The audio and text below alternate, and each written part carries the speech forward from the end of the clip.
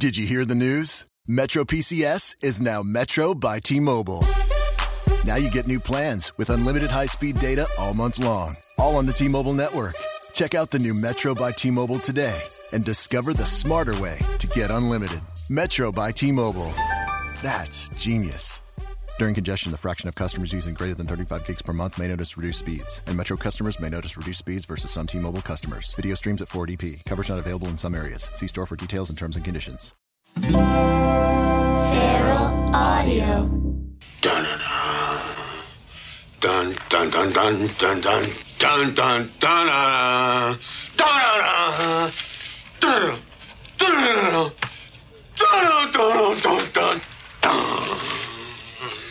Oh, hello everybody. Welcome back to another episode of Steve AG. Episode number 50 something.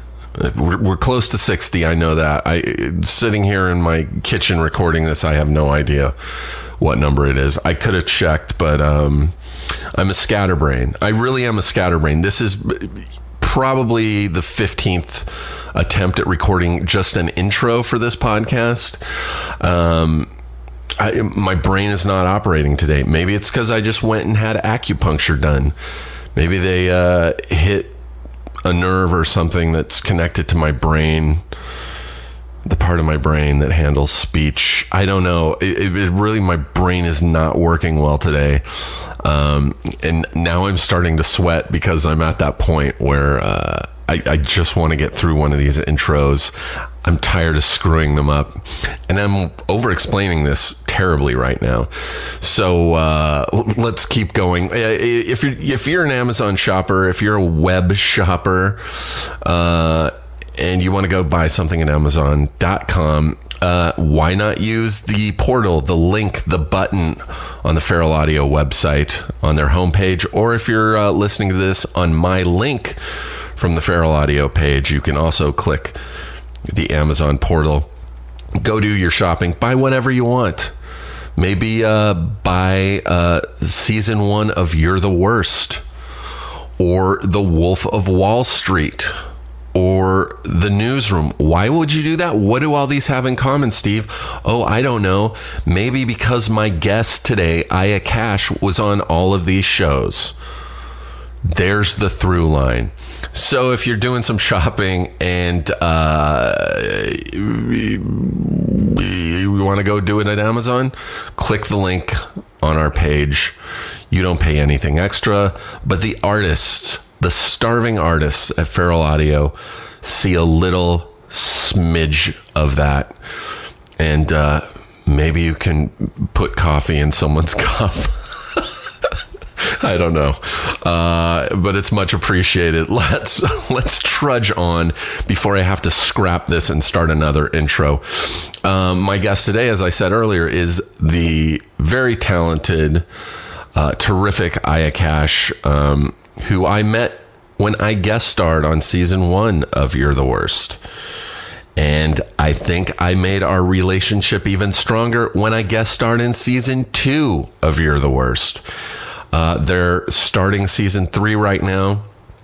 I have no word on whether or not I'm coming back. So, our relationship might get weaker.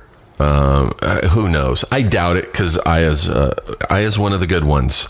And, I had a lovely time going to her house in the hills here of Los Angeles and, chatting with her for an hour.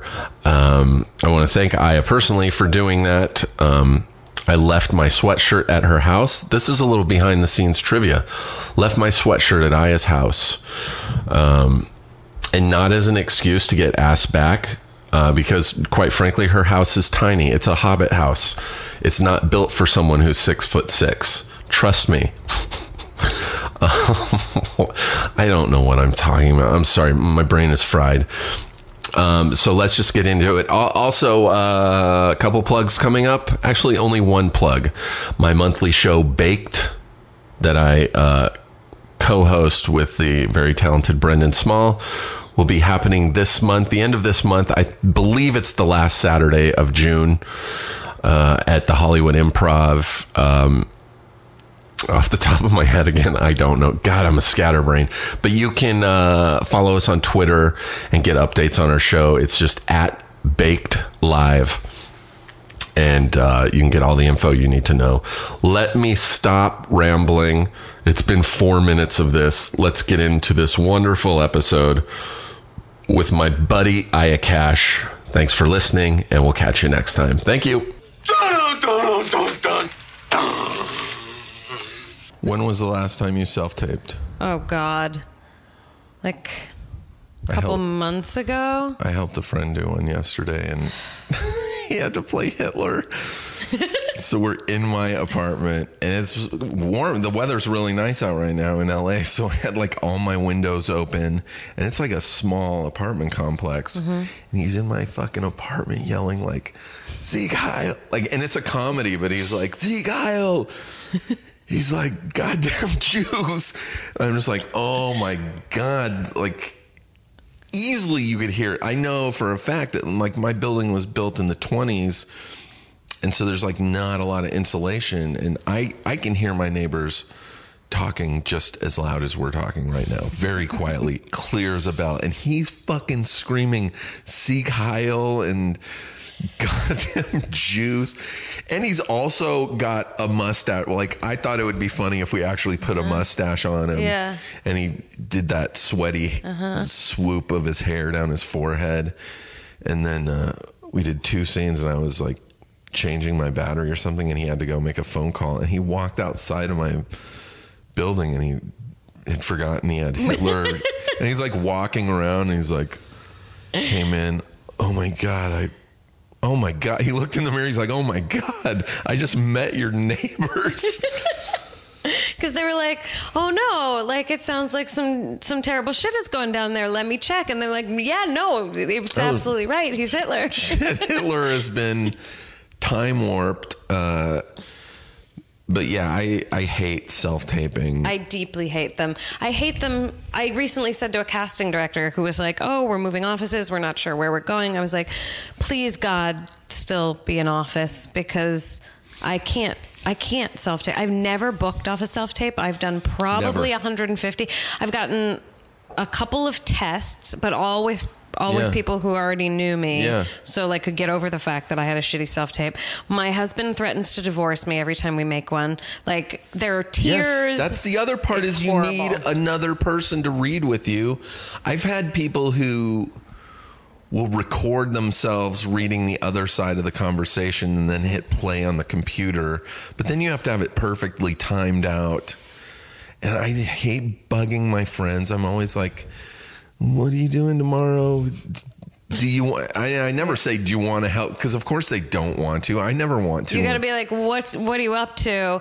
The answer is nothing. Then you'd be like, great, help me with my self-tape. My friend, I had just been in I got back from Portland yesterday afternoon after a week, and I just wanted to order food, watch Game of Thrones, and then go to sleep. And he's just like, hey, can you help me put this on tape? And I couldn't really think of an excuse. I mean, I could have just said, no, I just have been in Portland. I'm tired. I'm going to start getting Heather to do them, because apparently Heather, the last 3 people she's self-taped have booked the job. No. And she makes you do it like 75 times. Really? Can you imagine Heather just yelling at you? No. Not good enough? No. Apparently works. I mean, she really has a good track record, so I'm going to try her and try to save my marriage. A few years ago, I think I've talked about this on the podcast before, but it's an amazing story, so I'll say it again.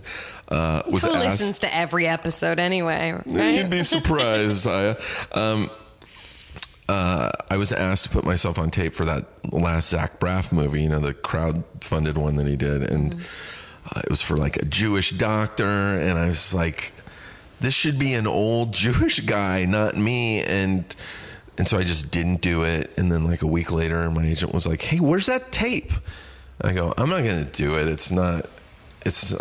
I'm totally wrong for it. And he's like, they did the whole shit where it's like, well, you got to at least do it so the casting director is aware of you and you're fresh in their mind. I was just like, I don't think that ever works, but I knew I wasn't going to get this. So what I did was I actually shot the scene with like coverage and music and like A-list actors. Like I got Sarah Silverman to play Zach Braff's like sister.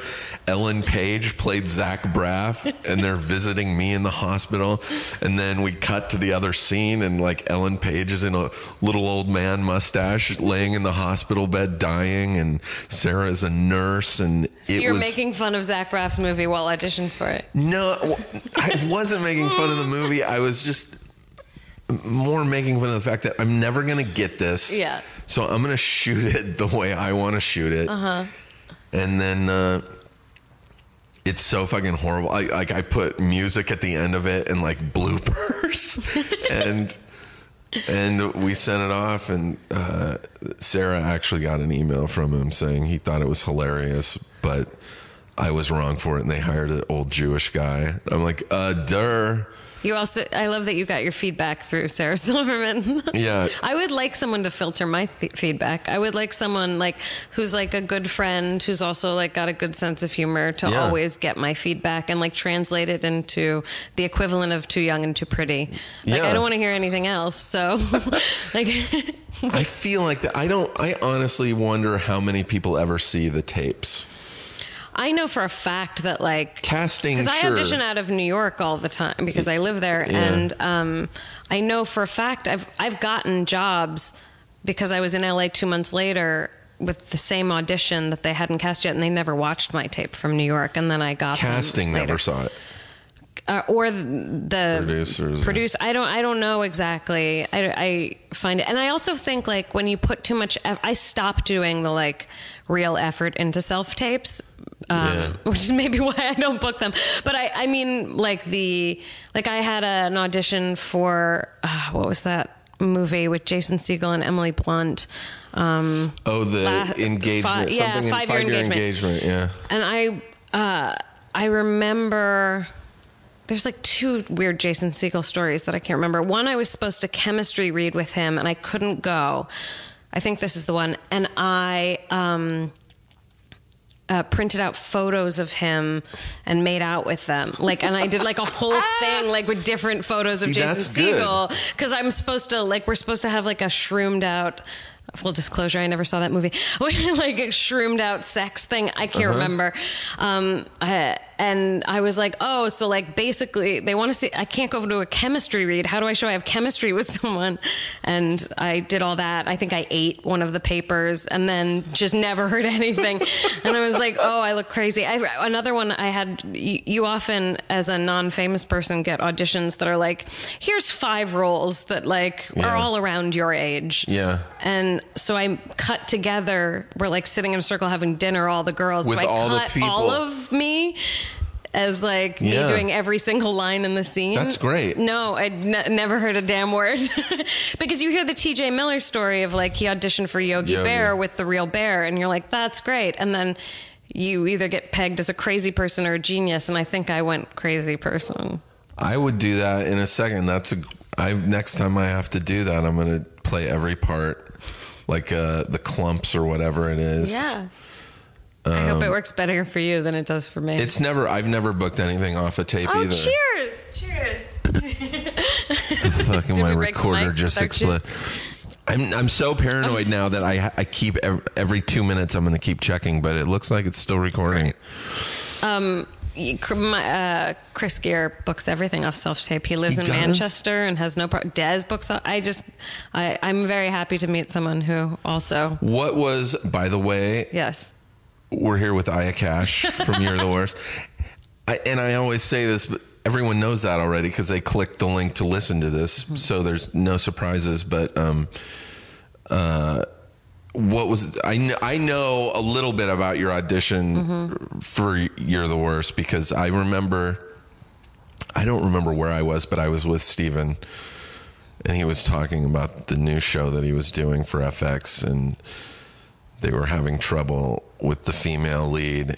And I'm it's now muddy because it's been like 3 years or so, and he's like, there's someone I really want, and a huge pain in the ass. It's becoming really tough to get her, but it was you. And I mean, obviously you spoilers, I got the part. I got it. But how was that a self-tape as well?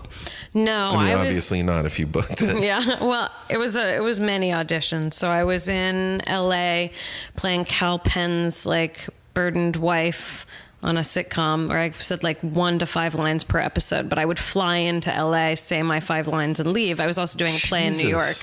So, so I was doing that and I came to shoot my day and happened to have the audition for You're the Worst Then. Yeah. So that's when I auditioned for Steven, and we'd met a year before on a different project, and you know, we had the same sunglasses on and we were both from San Francisco. Yeah. And liked each other. Oh, that's right. And then again, I came back for another episode of that sitcom and had my second audition. And then I was doing the play and they flew me out to test, you know, like one of those like fly in the morning, fly out in the evening. And I got home and they were like, you didn't get it. And I was like completely devastated. And then, but they were like, but they're not releasing you. And I was like, well, what? I was like, I've been there before. You theoretically haven't gotten it. Yeah. They were like, they said no, but they won't let you go. And I was like, okay. And so it turns out FX just said no, didn't think that I was the right person for it. Steven was like, well, I do. So what can we do? And he was coming to New York to shoot his Orange is the New Black episode. That's right. And he retaped me in the offices. Part of it was like... That's right. That's what he had told me, yeah. He was like coming to New York and I remember like I had to get a bang trim. They were like more Meg Ryan, which was, I was like, which decade? But like, they just wanted me a little softer. It was like a very, I had like messy lipstick and was eating muffin and like my, you know, like dripping eyeliner and like leather skirt, which is what I thought was right for the character. And they were like, just show us that you can be like soft and cute. And I was like, have you guys read the script? Yeah. No, but they wanted to make sure that you can do both because it does, you know, there are moments of that. And if you don't see any of that, you don't trust that, you know, someone, they were worried about likability. I think this is all, you know, most of it. Oh, here comes Josh. You can be on the podcast. Hi, Josh. Hi, Josh. It's all right. Anyway, we retested. It went fine. I told Steven, like, this is really nice of you, but, you know, the network doesn't want me. You're not going to get me. So good luck. I'm thinking of opening an antique shop. And then I got a call. But I got it. Jesus, it's the worst. It's the worst career choice. And I've made horrible career choices. Like, I wanted to be an artist. I went to art school, got a degree in painting, which the day I graduated, I have not picked up a paintbrush since. I was in bands. I was like, oh, maybe I'll be a musician. Like, I've made every red flag of a career choice, and then finally I was like, I guess acting will pay off. I mean, I find it incredibly painful, and all the rejection. I'm still not good at it. I'm not. No, like, me neither. You just have to have a thick skin. I was like, well, then, oh well, because I don't, and it doesn't get thicker over time. And if anything, it gets like more painful over time. Because there's suddenly pressure. Like I feel bad. I'm like, oh, I'm not the thing that you wanted, and now you're getting older, and you're like, I think I said this on the last podcast to Bruce. I was like, I'm in my 40s now. I can't go back to college. Yeah, I'm not going to pick out a new. I'm very lucky. I mean, I work enough to pay rent, but I'm like, there are years where I am like last year I wasn't working. I was so fucking terrified. I was like, I think I made the hugest fucking mistake. And then this year's, you know, way better, but it's the most unstable, terrifying industry. Yeah. And it's, you know, it's the only, my agent, who's actually a good human, shockingly, said to me once, Believe it or not. believe it or not, he's like really like a nice guy. And he said to me once, he's like, it's part of your job to be unemployed. Like, that's part of your job. It's figuring out how to like manage your anxieties when you're not working, and also like be productive. And you know, it's not like you're not working, you're just working for free because you're auditioning and you're trying to get work. But it's I hate that. I hate my job. Your job is to audition, which is true. What? Like that's just the reality. And It's that's the like job such a interview, weird, yeah. and so many other people would listen to this and be like, shut the fuck up. It's your job to be unemployed. I want my job to be unemployed. Like The unemployed part doesn't pay the bills. yeah, but even when it does, it doesn't lessen. Like, I make a good living now on this show. Who knows what happens after this show? Probably nothing. But it doesn't lessen the like anxiety about it or the feeling of I need structure. I'm just like someone who needs to go to work and do something. Yeah. And then instead of like doing good in the world, I sit on my ass and feel bad. And I need to be better at that. I need to like do something with my downtime. So what was the Cal Penn show that you were flying out for? It was called We Are Men. It got canceled after 2 episodes. Oh, I remember, yeah. But they were super nice to me. It was like I had been trying to leave the business, and my agent was like, then I'm you outta don't here. want this straight offer for a sitcom? And I was like, just kidding, I'm back. So I did that. And it was a very nothing part, but it was a really nice group of people, and it paid my bills. I mean, they were paying me, you know, whatever minimum is for a comedy, $4,500, $5,000 to show up for a day. Was it which is so? It amazing. was single camera. Yeah. I can't imagine, because I was just in Atlanta and I'd just gotten to Atlanta. I was going to Atlanta to shoot something, and when I got there, my agents called and said, oh, in 2 days they want you to fly back to LA to do an episode of New Girl. And I'm like, why don't they never give me notice? It's always like, oh, we need you Thursday of this week. Mm-hmm. Like usually I don't have anything going on. I'm like, all right. But I was in Atlanta, and I don't like flying. I'm terrified of flying. I'm a giant, so flying isn't great for me. And I get sick really easily when I fly. And I was so exhausted from flying out there and then working like long days. And then it was like, okay, you're going to work on Friday. You're going to do New Girl Friday. And it was my birthday too. It's Friday. It's your birthday. You have to take a red eye from Atlanta as soon as you're done shooting, middle of the night, fly back to LA, land at LA at like 3:30 in the morning.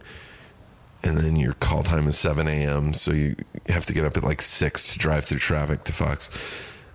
This sounds like horrible shit to complain about, but I was so fucking tired and just like, and it literally, the stuff I do on New Girl is 15 minutes of work. I'm always the joke at the end of a scene, like someone's talking and then for a whole scene, and then the camera turns around and it's me they're talking to, and I say one line.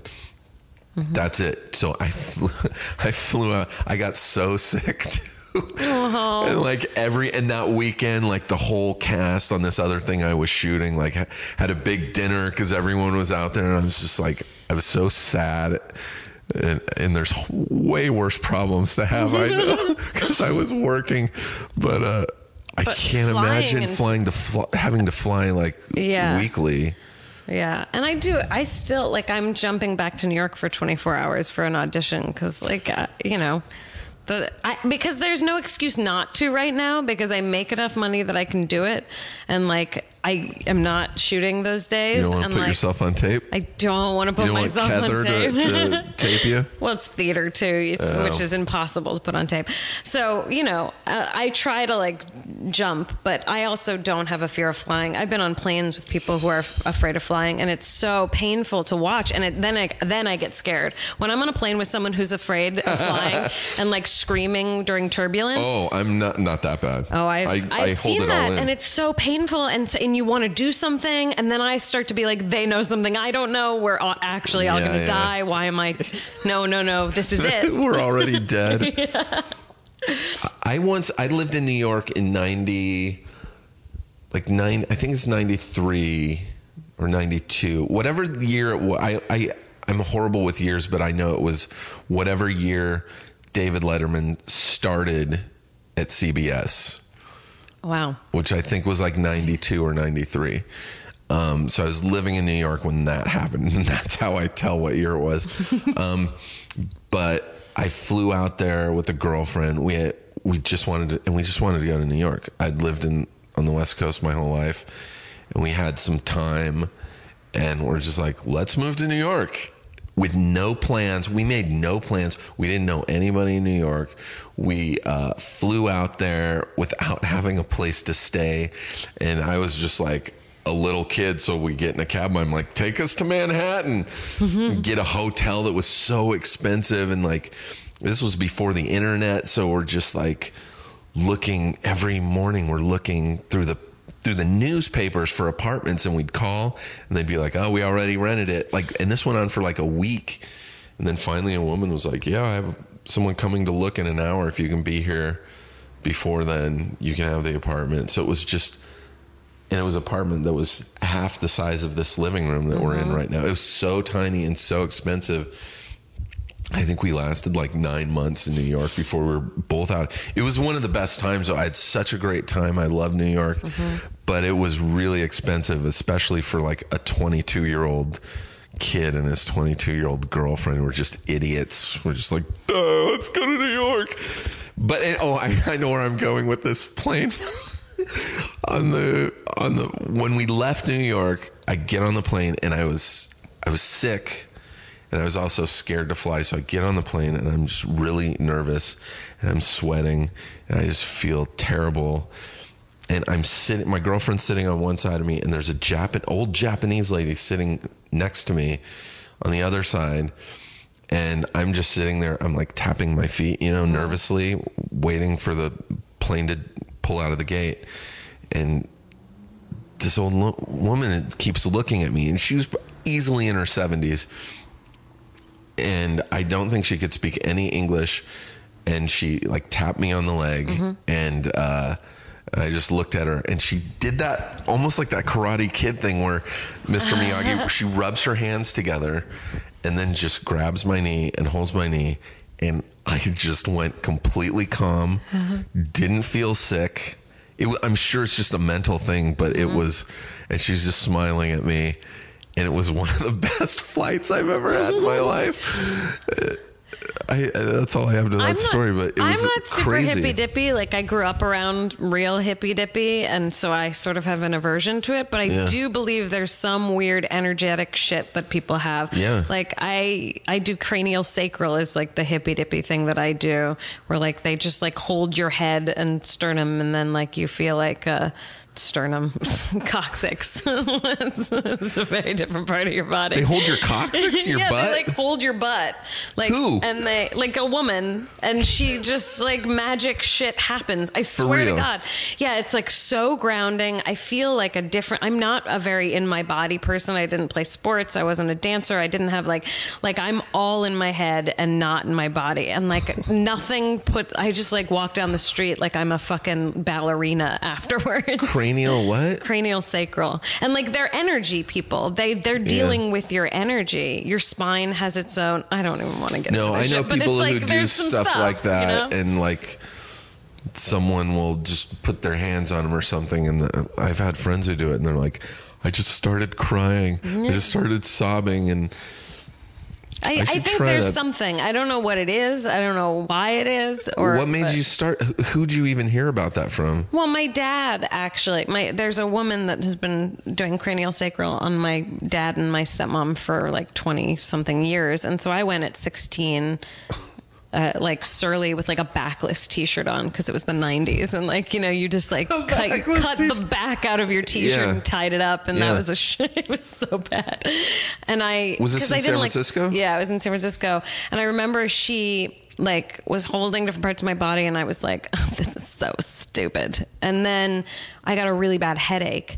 And I was like, Afterwards. stop. No, during. And I was like, stop. And she's like, just bear with it. And I was like, no, you're hurting. Like something was really hurting. And I felt something pop out the top of my head and like this rush of energy come. And I was like, I was hugging her by the end. I was a very surly teenager. Like my mother has video of me on Thanksgiving giving her a hug. She goes, what can I do for you, sweetie? And I whisper in her ear, just kill me. Like I was Oh my not God, a this is friendly on teen. video? Yes. So, and then I was like hugging this woman, like, and being like, you're amazing. Thank you so much. I mean, it changed my whole, and so I just trusted it from then on. I fall asleep all the time during it. Do you but see it's the same person? Or do you have a if I'm person in in San LA? Francisco, I have a person in New York. I don't have a person in LA. But I've sent people to the person in New York as well because, like, I have a friend who has Lyme disease, and they've been incredibly helpful for Really? this. Yeah. And it's so I wonder weird if because I that would- feel like immediately like, don't talk about this. This is silly. But it's actually great. No, And I so- love this kind of shit. I wonder if that would help my vertigo. I've had vertigo for Oof. almost 30 years. I would try it. I mean, you'll see. I think different things also work for different people. And that's why this stuff is so sort of like woo woo, is because sometimes it doesn't work for people. Like Reiki might work for someone and not for another. Acupuncture might work for someone and not Love for another. acupuncture. But whatever works for you is like what you should be doing. Do you should do try any it. other stuff like acupuncture? No, I did acupuncture once in my 20s and was sort of like meh. But, Really? I fucking love it. I also started meditating last year. Oh, did you? And it's been incredible. Yeah, my dad's a Buddhist teacher. He teaches Vipassana. Yeah. And my husband, who's upstairs, meditates every day. Oh, I didn't even know. He Yeah, it was scooted by so nobody has quiet. any idea. He has done a couple silent meditation retreats recently, and it's been great. Well, where you go and you're not allowed to talk for... Yeah, my dad has done it for like a month at a time. You don't read. No, It's not just I know. not talking. You don't read. Dude, you don't do anything. Dude, believe me, someone a few years ago sent me a link to a story that someone wrote about like one of those retreats. Like someone was just like, I'm going to go to this retreat. Afterwards, I'm going to write about it. And I think it was like something like 6 days or a week, maybe 10. Mm-hmm. It was I remember thinking, who could not speak for that long? It was a while, and I was just reading it, and reading it was like reading the diary of someone slipping into madness, like literally just like going fucking crazy from no human, like not being able to talk, not being able to read or write, just being Just be. quiet. Yeah, it's really intense. I've never done it. And it's interesting. Like, I have the desire recently to do hallucinogens again. I haven't done them in like 10 years or something. Mushrooms? Mushrooms specifically, yeah. I do the ayahuasca, but I don't want to do it in LA. You've done ayahuasca? No, I've never done an ayahuasca. But I'm I saying, was like, gonna I'd say. try that. But I don't want to, like, do it in, like, some house in the Hollywood Hills. So No, that's and unlikely. I know people that have done that. And Yeah. they're like, it was wild, man. It was... It's just not the thing that I would look for. Like, I never did. I wasn't like take shrooms and party ever when I was younger either. It's like a Yeah, me neither. spiritual, thing. You do it in nature with people you love. And Yeah. so I've been getting the desire to do that again. And it's funny because my dad is like, meditation's kind of the same thing. And when Sure. Josh watched Chelsea Does. I watched that too. Which Where she did ayahuasca. I thought that whole program was amazing. Yeah. And she does the ayahuasca, and I was talking about. He said watching that he has similar experiences on retreat. That like that sort of like flow of like deep emotion. Has he done and ayahuasca? No, he hasn't done any of those. I'm so afraid to do it. Yeah. I've done mushrooms a bunch. Like I do them maybe once a year. Mm-hmm. It's been a little more than that because the older I get, the worse the come down is for me. For See, some I reason. find shrooms have no come. I mean, it's been a long time, but I remember the thing with shrooms was the come down was almost as good as the trip because you just sort of felt clear and I used to be open like that, and now Yeah. I feel really exhausted. Oh, really? but I do like once a year I'll go out to Joshua Tree and do it, and like I have a lot of friends out there, and if you guys ever decide you want to go, I can tell you where to go. Maybe I'll go with you guys. Yeah. Like it is the best place to do mushrooms, but yeah, the older I get, so maybe meditation's like the next thing for you, if that's the kind of, because like that's what my dad was into drugs for many years, not in a bad way, in a like 60s, 70s, like, you know, he was very into like mind expansion and all that stuff. He possibly joined a cult when I was 2, you know, like where he saw people levitate. So like he was like into some crazy stuff and always really into like spirituality. He was a big Jew for a while. Now he's a Buddhist. Like it's just his thing. And he said that meditation, he gets to the same states that he used to get to on drugs. And now he can't even like have a square of chocolate. He'll ride his bike for 70 miles off a square of chocolate. That's how sensitive he is. Yeah. And I was like, well, that's interesting to me. I guess I am more interested in the quick fix. I'm like, oh, I need to reset my brain. Like the way I think like being in this business, sometimes you start to care about things that you don't actually care about, or you start to think things are important that you're like, wait, if I actually check back in, I don't think that's important. Why am I caring? And I think like that's why I've started to be like, oh, maybe I want to like do shrooms again. I just want to like switch it up and like have a different perspective on life for like 6 hours.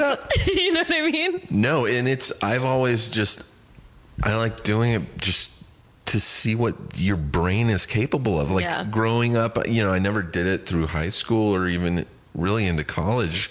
You know, I was like maybe 19 or 20 when I first did acid against my will. I was dosed and had never hallucinated before. And then all of a sudden I'm seeing things that aren't there, that are as real as, you know, these flowers. And like, even though it was the worst experience of my life, afterwards, just being like, that is so amazing what lies inside your head, inside your brain, that like, it's kind of amazing. And like later with shrooms, I found out, it's a lot more easier to deal with. But yeah, it was similar with when I started meditation, and I started meditation because of depression. You know, my dad passed away last year, and I was like really at a low where I started smoking just a ton of pot because I thought that would help me deal with it. And I feel like looking back, it was making it worse. The depression was so fucking bad. And a friend of mine recommended, you know, meditation, and I went to this guy and was just like, I was immediately in. I was like, oh my God, this is what I need. And it was a very similar kind of mental experience. Yeah. You don't go to Noah, do you? No, his name's Teo. Yeah. There's a guy out here, Noah Levine, the Dharma Punks. My dad was one of his teachers, and he's sort of like a Buddhist, but, you know, heavily tatted, been to jail kind of guy. Yeah. You know, and appealing to a certain kind. I mean, I think what is so, I don't even want to say our generation, just our culture right now, like is slightly, I feel like, we all got to do it on our own. We all got to figure it out. And religion has become sort of passé. And I'm not religious, but we're all looking for something to replace the sort of normal, traditional, societal things that have kept us sane, like religion. And, you know, so people are looking self-help and all that stuff, but it's still sort of icky. And sometimes someone who is like, feels like, everyone expects my dad to be like super like, hello, how are you? And I remember a boyfriend meeting him, and like he immediately made a joke about how the Steelers were doing that season, because he knew that guy liked the Steelers, and he was like, what? You know, he's got a sense of humor, and he's not, you know, it's living weird, on a cloud. When I met my teacher, I was just like, oh, this is just a dude. Like, this is a dude who has problems and, you know, has to pay rent and shit as well. But he's a dude who's been enlightened by another dude who's, you know, and, I guess it doesn't matter what you do. It's just. Did you see that documentary? Enlighten Me? No. I can't remember. Enlighten Up? Mm-mm. It's about a guy who is sort of thinks guru stuff is stupid, and he wants to debunk it. So he makes himself a guru, like takes a name and like dresses a certain way, and then like starts gets a following of real people, and they document the whole thing, and then reveals that he's not. Like, holy he's just made this shit up. And it's really interesting because it's it brings up a lot of sort of moral issues.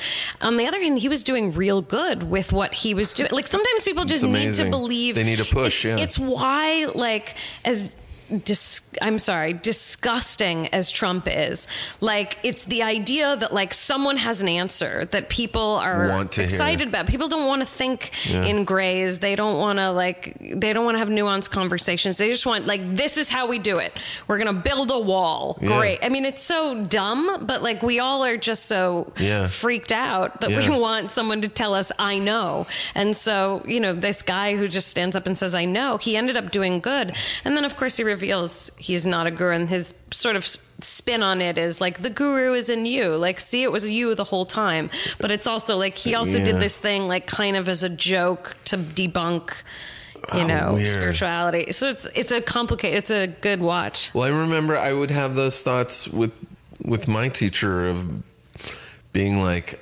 they give you a mantra, and you're not allowed to even say it. Like, my first day, he gives me my mantra and he's saying it to me, and then I start repeating it, and then he tells me to do it more quietly and more quietly until it's just in my head. He's like, from now on, just repeat it in your head. Don't ever have to say it out loud again. And and then I'm talking to other people who've done it, and I'm like, and there's different mantras, but I'm just like, these people could be selling a load of shit where it's just one word. Like, maybe my mantra is like Google. And then I say it to a friend, and they're like, that's my mantra. And you're just like, your world's been fucking.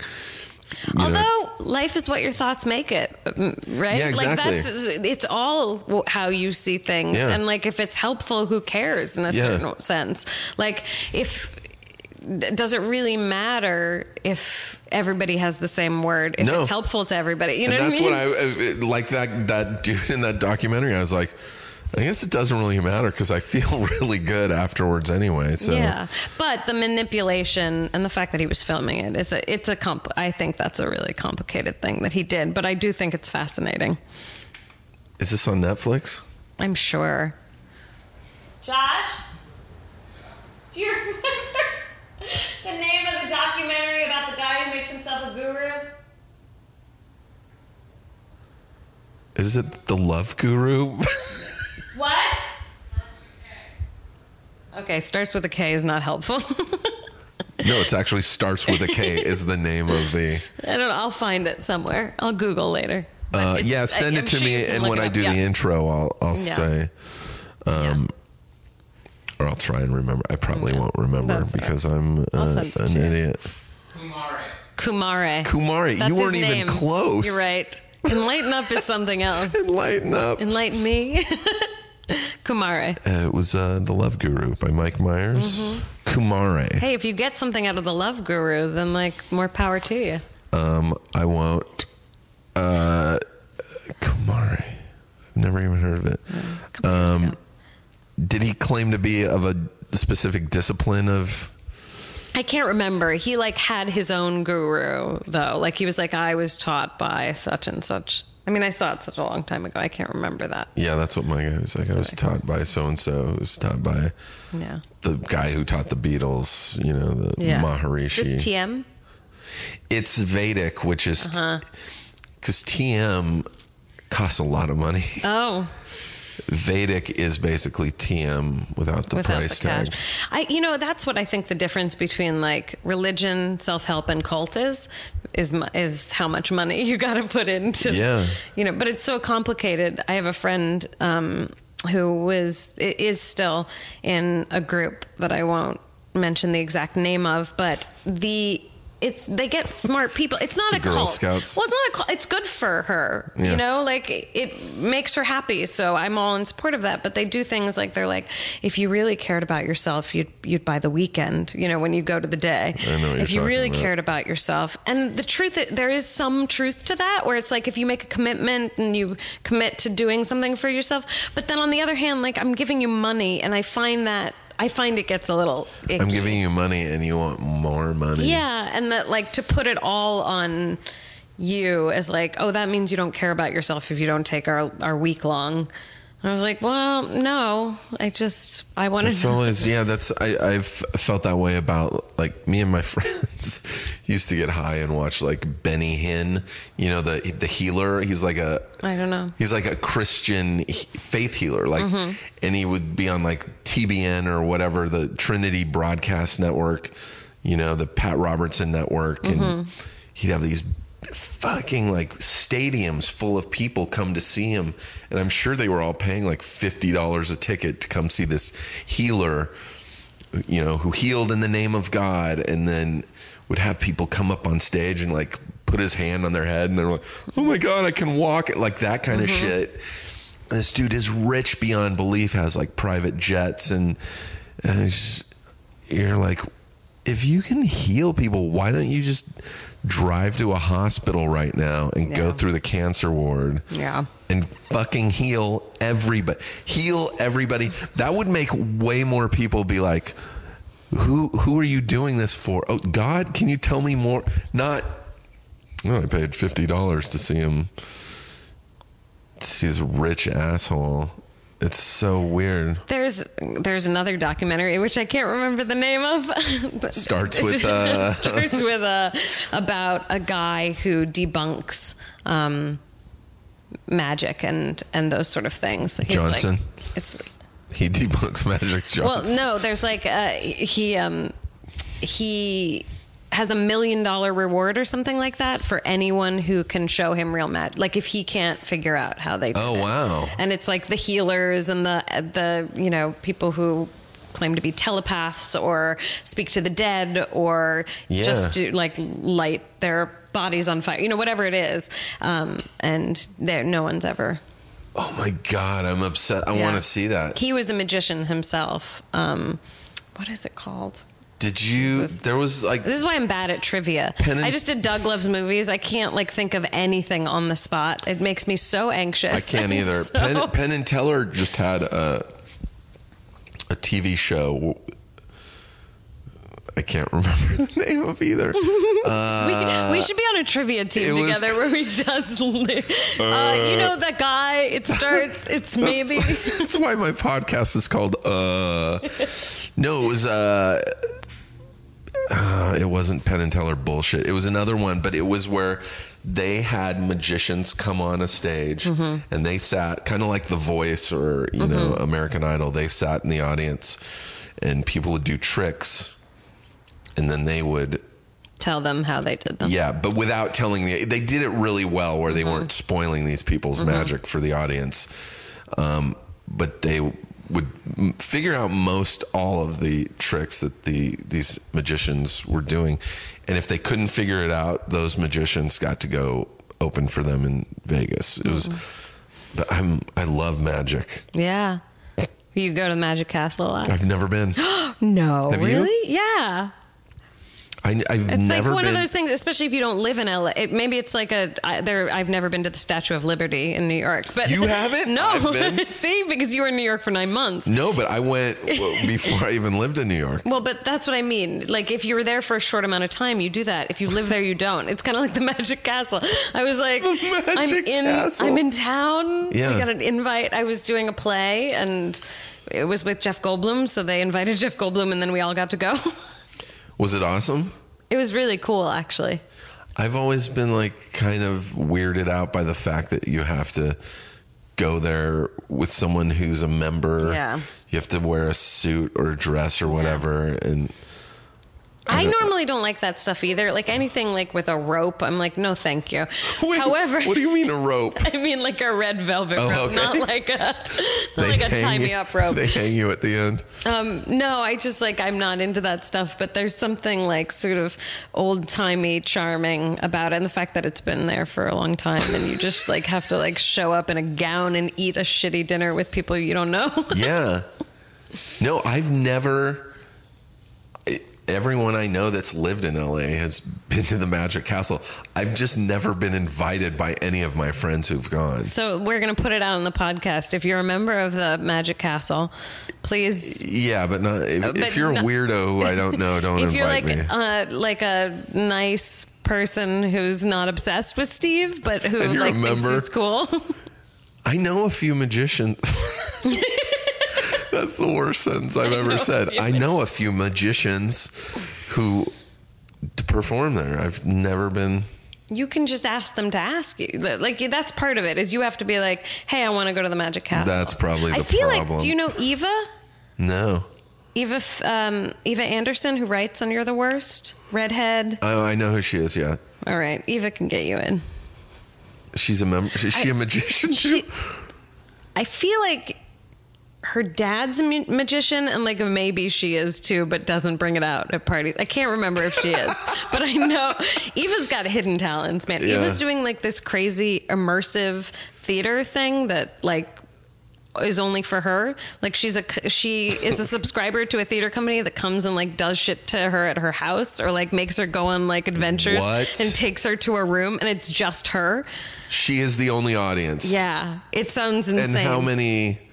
I don't know how many people, but there's like a group of kids. She says they're like probably in their early 20s. And she just signed up for this random thing. That sounds so uncomfortable. Yeah, but that's what I love about Eva. She's just like, I'm down. Would you ever do that? Let's have an experience. No. But I'm so fascinated by her. Like, I want to be the kind of person who does it. But no, I wouldn't. My friend Tig made a short film where she plays a person who's super depressed. Mm-hmm. And so she goes into the phone book and basically hires a clown who goes to parties to come to her house to cheer her up. And it is fucking amazing. It sounds a lot like... Yeah, like immersive theater. I didn't know anything about this. It's also like a flash mob or something coming into your house. And yeah, but like there's a whole like season. She's been doing it for a while. And then she's going to another immersive theater experience in New York. I didn't know this existed. That sounds so uncomfortable to me. Have you ever done those, like those murder mystery theaters where you... No, I tried to get a job at one once though. I did one once and it was the worst. We went to the Queen Mary down in Long Beach, was this huge old-timey Titanic type boat that's docked in Long Beach, very famous. And a friend of mine called me one night and he's like, hey, I knew he was part of this dinner theater, like murder mystery, where they would go to different places and do these murder mystery things. And he's like, hey, we had a guy drop out.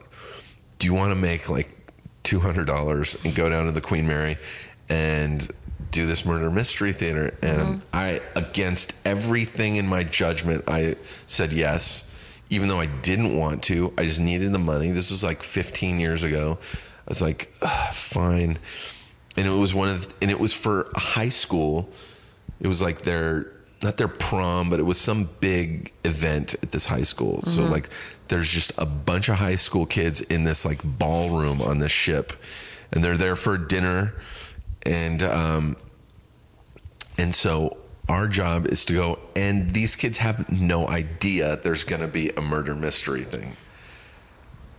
So this was obviously the idea of a teacher who thought it would be cool. And so we're doing it for 150 kids who in no way think this is cool. And what it was is we are the staff on the boat. Like I was the first one to have to go into this.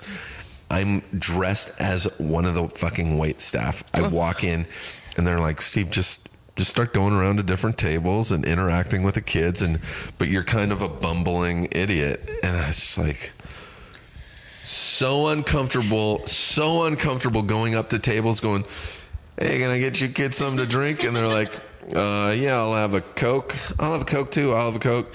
All right, 5 waters. And they're like, or I'll just have to sit at the table with them. And I can see in their eyes how uncomfortable they are that this fucking jackass, and they still don't know there's a murder mystery thing going on.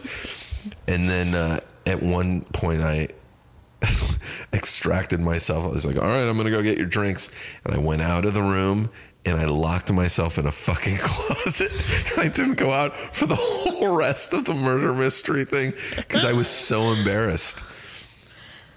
The things we do for money. I was once an elf at a Mannheim Steamroller concert, but not like a sexy elf, like a floor-length, red-cheeked, giant hat elf that I walked around a Mannheim Steamroller concert. I actually did it 2 years in a row for $100, and there were some people in Mannheim Steamroller was playing in the same place 2 years in Minneapolis when I was in school, and there were like snowmen who couldn't see out of their suits and like couldn't pee alone. So they had like little like walkers too for the snowmen. Like it was so horrible. But I met my college boyfriend that way. He was leading a snowman around. It is horrible, the shit that we do. Yeah. I also worked at Noodles and Company where you can't accept tips. You make $7 an hour and you can't accept tips. They put it in the party jar, but really the managers just take it. I worked at a lot of different places. Oh, what was your first good gig that you were like, oh my God, I can't believe I'm a professional? Oh, I thought you meant like, what was your first like good waitress? And I was like, actually, your first like acting gig that you're like, holy shit, this is like legit.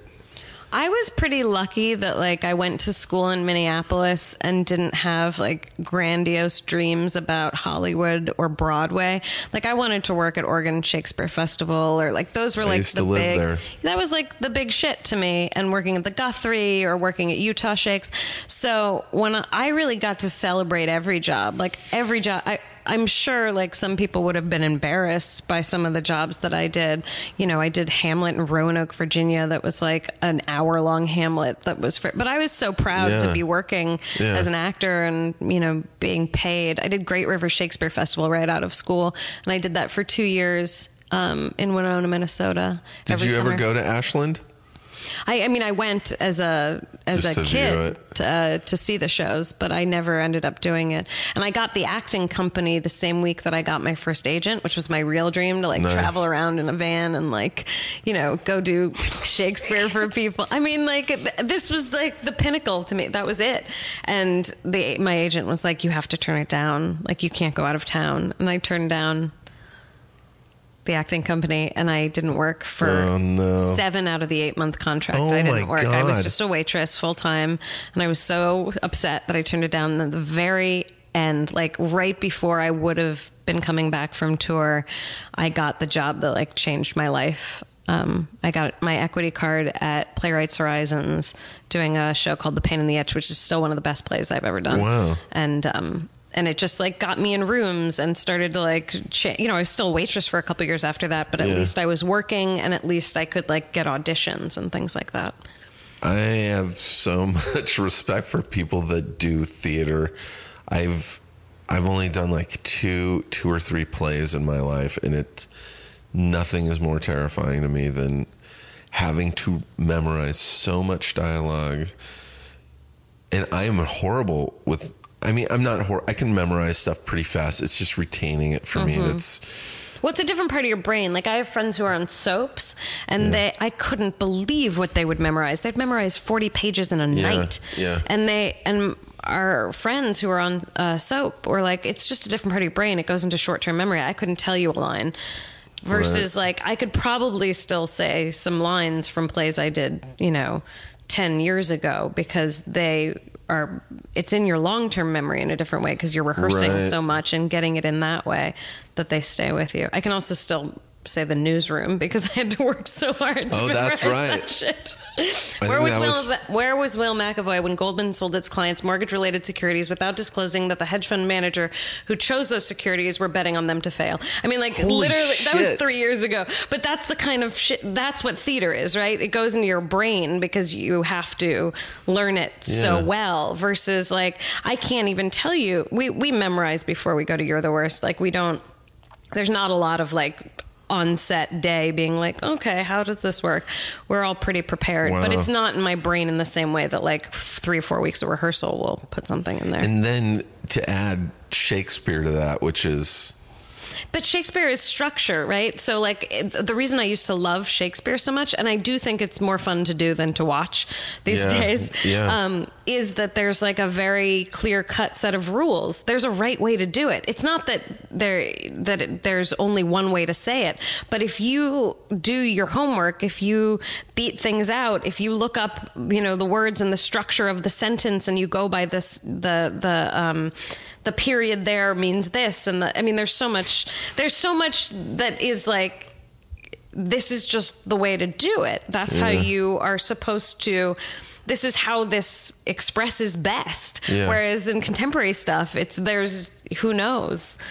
I moved to Ashland, Oregon in 1990, I think 7 or 8. It was either 97 or 98 with a girlfriend, and it was a different girlfriend, and it was another similar, like, let's take a year off of LA and just go somewhere. And I was like, well, I can't go back to New York. And we just started driving north, and we ended up in Ashland. And I'd been there a couple times with the other girlfriend that I had gone to New York with. Her family was from Sacramento, and they loved going to Ashland. And so that was my first time was going with their family. And that is pretty phenomenal. Like, that's like some amazing Shakespeare. I've seen so many great plays there, but I still can't imagine doing it. But you could, like, it's intimidating. It's when I first started doing film and TV, I was like, how does anyone do this? This is so hard. It's just a different thing, and it's more in your head than anything else. Like, it's more you being like, I can't do that because it seems scary. It's definitely all in my head, and a fear of, you know, my therapist has said that one of my big issues is, I'm a control issues. I like to be in control, and I also embarrassment, which is weird as a comedian. I was about to say, because I'm fascinated. I'm constantly embarrassing myself as a comedian, but it's more the control issue of, like, if I'm in a play and just the thought, it's never happened when I've done plays, but like the thought of there's a possibility I could forget my lines, and this is live and there's an audience, and so you don't get a second chance. Like in TV, if I fucking forget my line, I can just go, can we go back? Yeah. You know? Yeah, except, so here's why I'm confused, and I'm fascinated by stand-ups because and like UCB, and I'm on a comedy, so I get invited to do a lot of this stuff, and then I'm like the least funny person in the room because there's all these like amazing stand-ups who I just getting up and it's just you telling stories and telling jokes, and like people may not laugh. It's horrible. It's horrible. Versus like you mess up a line on stage, you just keep going. You just do something else. I've had people, I mean, everybody's messed up on stage. I had a guy on stage completely go up once and just say, so what are your hobbies? Like not like completely off script. And we found our way back, and it was Jesus fine. Christ. Like it's all okay. Like everyone sort of... That makes my hands sweat thinking about that. It's terrifying, but it also gets you super focused. In some ways, like, it keeps you, and if you're doing a long run and something goes wrong, it's like the best show that you're going to have because you're all of a sudden just super present to the moment in the way that you want to be. But like on stage, you're doing jokes and bombing, and people, I have such a, it's just like, it's the worst. I have a total love-hate relationship with it. And my first play, the first play I did, I was like 17 or 18, was it was in my hometown of Riverside. It was like community theater, and I did Christmas Carol, and there was like, and it ran for weeks, and I remember a few times of just being in the middle of a scene, and all of a sudden in my head I was still doing the scene, but in my head all of a sudden I'm like, oh, I haven't been paying attention at all for what seems like 5 minutes. And I've still been saying the words, but I've been like staring at a wall or the guy's fucking weird eyebrows and like, and that terrifies me. It's like, oh my God, that's almost like driving off the road, not paying attention. Yeah, but the truth is nobody knows. So that's the best. Like, I remember I saw Hedda Gabler at the Guthrie, and afterwards the actress was talking about like, oh, I was kind of doing grocery lists in my head tonight, and we were like, what? I mean, that's just the truth, is that, you know, yeah, sometimes your mind wanders, but that's why you have rehearsal for so long, in order to get everything just in you, so that if, you know, you go on autopilot for a second, it's okay, as long as you get back. Also, as a this is just me complaining about plays. As a hypochondriac, one of my fears of plays is like committing to a play is the fucking length of time you are committed to doing a play. Like, I know people have done plays that have ran for fucking forever, and I can't fathom doing, 8 shows a week for 2 years? Like, well, I can't. I've never done that. I've been doing theater for 11 years, and what's the longest run you've done? Like 4 months. That's still crazy. Maybe 3.5. I mean, I do mostly off Broadway. I work mostly in new plays now, or you do like a summer thing. You know, it's not the same. Like if you're doing a long-running Broadway musical or something like that, like I feel the same way. I'm like, that sounds really horrible. And the part of the reason I think we're in the business we are is because we like to change things up. I like to do new things.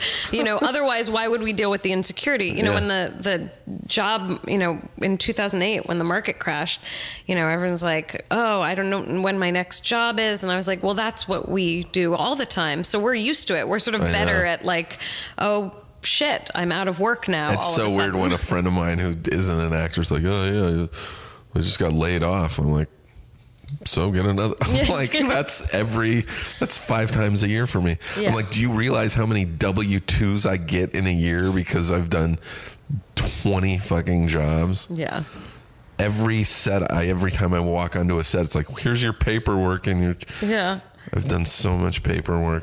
But we're good at that thing, you know, so even though it makes us crazy and anxious, like there's obviously something about it that we like and want. Yeah. We don't want to be in a job for 15 years. The best thing, you know, I'm on a show that I love and I'm so excited to come back to every year. I'd do this for 10 years, but it's also 4 months out of my year. It's not, you know, if it was a network show of 22 episodes, hour long, where I got a month off every year, I might not be as excited, but I'd be fucking so rich that I guess you don't care.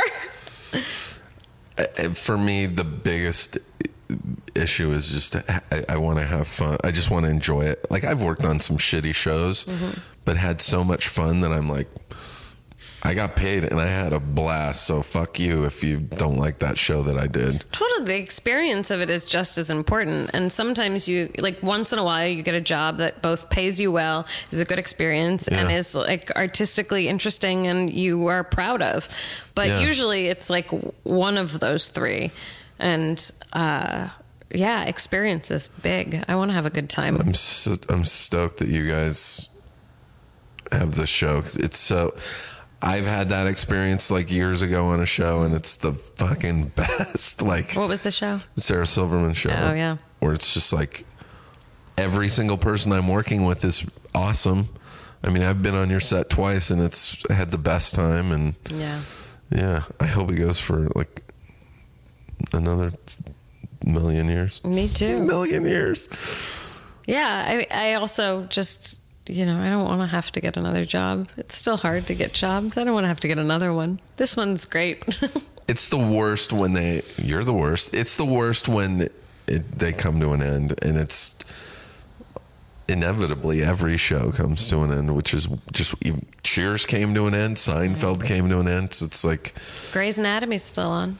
It is? Like 24 episodes a year, and I think they are on season 12 or 13. I had no idea that show was... One of my best friends is on it. It's so I know still on the air? Yeah. I don't have that's TV anymore. amazing. I don't have a TV. I mean, I have a TV, Yeah. but You just don't turn it on. I have cable, so I just use Apple TV. Yeah. So Yeah. I'm not aware of like Anything that you aren't seeking out to watch. unless Yeah. it's like Game of Thrones or You're the Worst Yeah. or I gotta catch up on Game of Thrones. I read all the books, and so I was that like stupid asshole who was like, I mean, the books are so much better, and like I feel like they're missing the, and I was very I think anti Game of Thrones. But then it's been so long. Like again, I can't do trivia, so it's been long enough that I've forgotten enough about the books that I can just take the series for what it is, and now I'm enjoying it again. Point now, right, where they're I think they're past past. the books. Yeah, which is crazy. It's good. Yeah. I'm sorry you don't like Game of Thrones. No, I do. I know. I'm just giving you. I'm just hassling. We're at an hour. All right. How about that? We don't need more than an You hour. listen of to me bitch about theater for 20 minutes. No, I love theater. I would probably do it again. I'm just terrified of it. But again, like, don't we? And I guess I am turning into a hippy dippy person. But like, isn't that what we're supposed to do? Like, I am terrified of all these comedy shows that I get invited to do. And you know why I keep doing them and feeling terrible about myself afterwards? Is because they scare me, and I'm like, well, just keep doing it until you figure out like why you're so freaked out, or like just get over yourself and try to enjoy it. Yeah. And I hope that someday I will. Who knows? I mean, I'm 47. I'm still chasing that dragon. Chasing the theater dragon? Well, the acting dragon. Yeah. Not every gig is awesome, but you got to pay your bills. I hope your show goes for 20 more years. Thank you. Thank you, Steve. Thanks for coming to my house. I hope to see you again in season 3. And thanks for... so people can find you at Ayacash? No. They can find me at Maybe Ayacash. Maybe Ayacash. On the right. Instagram, the Twitter, the Facebook, which is just a dumping ground for my Twitter. So just don't even me bother. too. I don't bother. I don't even look at it anymore because it was so nasty. People were mean. It's the worst. So I just don't look at it. I'm surprised Facebook's the mean one because there's names attached. You'd think like the more anonymous... But I find Facebook to be like the most hurtful, most like pictures of dead babies and calling me Hitler and horrible shit. Oh my God. Yeah, we brought it back around to Hitler. I got called Hitler when I talked about gun control, and I was like, maybe take a different track to have this conversation. Yeah, and I don't do do you do the Snapchat? Yeah. I've turned into an old woman. I keep being like the Snapchat. I do. I do it oddly out of resentment. Like, I hate my Snapchat. A lot of it is me making fun of other people's, because everyone's Snapchat is them on a hike in Runyon or just driving in their car or I just finished an audition and then just look, I have good hair from my audition. So I'm not missing anything. Don't get on. No. Oh my Good. God. It's horrible. Hear that, folks? She's not on Snapchat.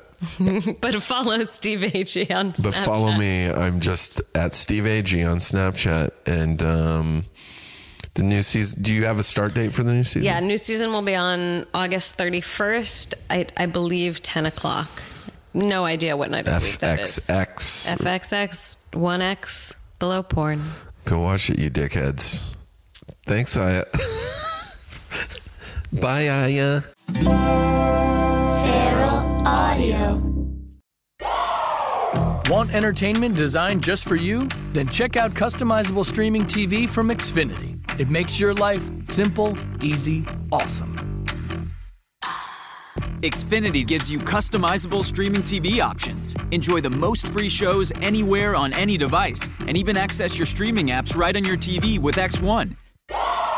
Go to Xfinity.com, call 1-800-XFINITY, or visit a store today to learn more. Restrictions apply.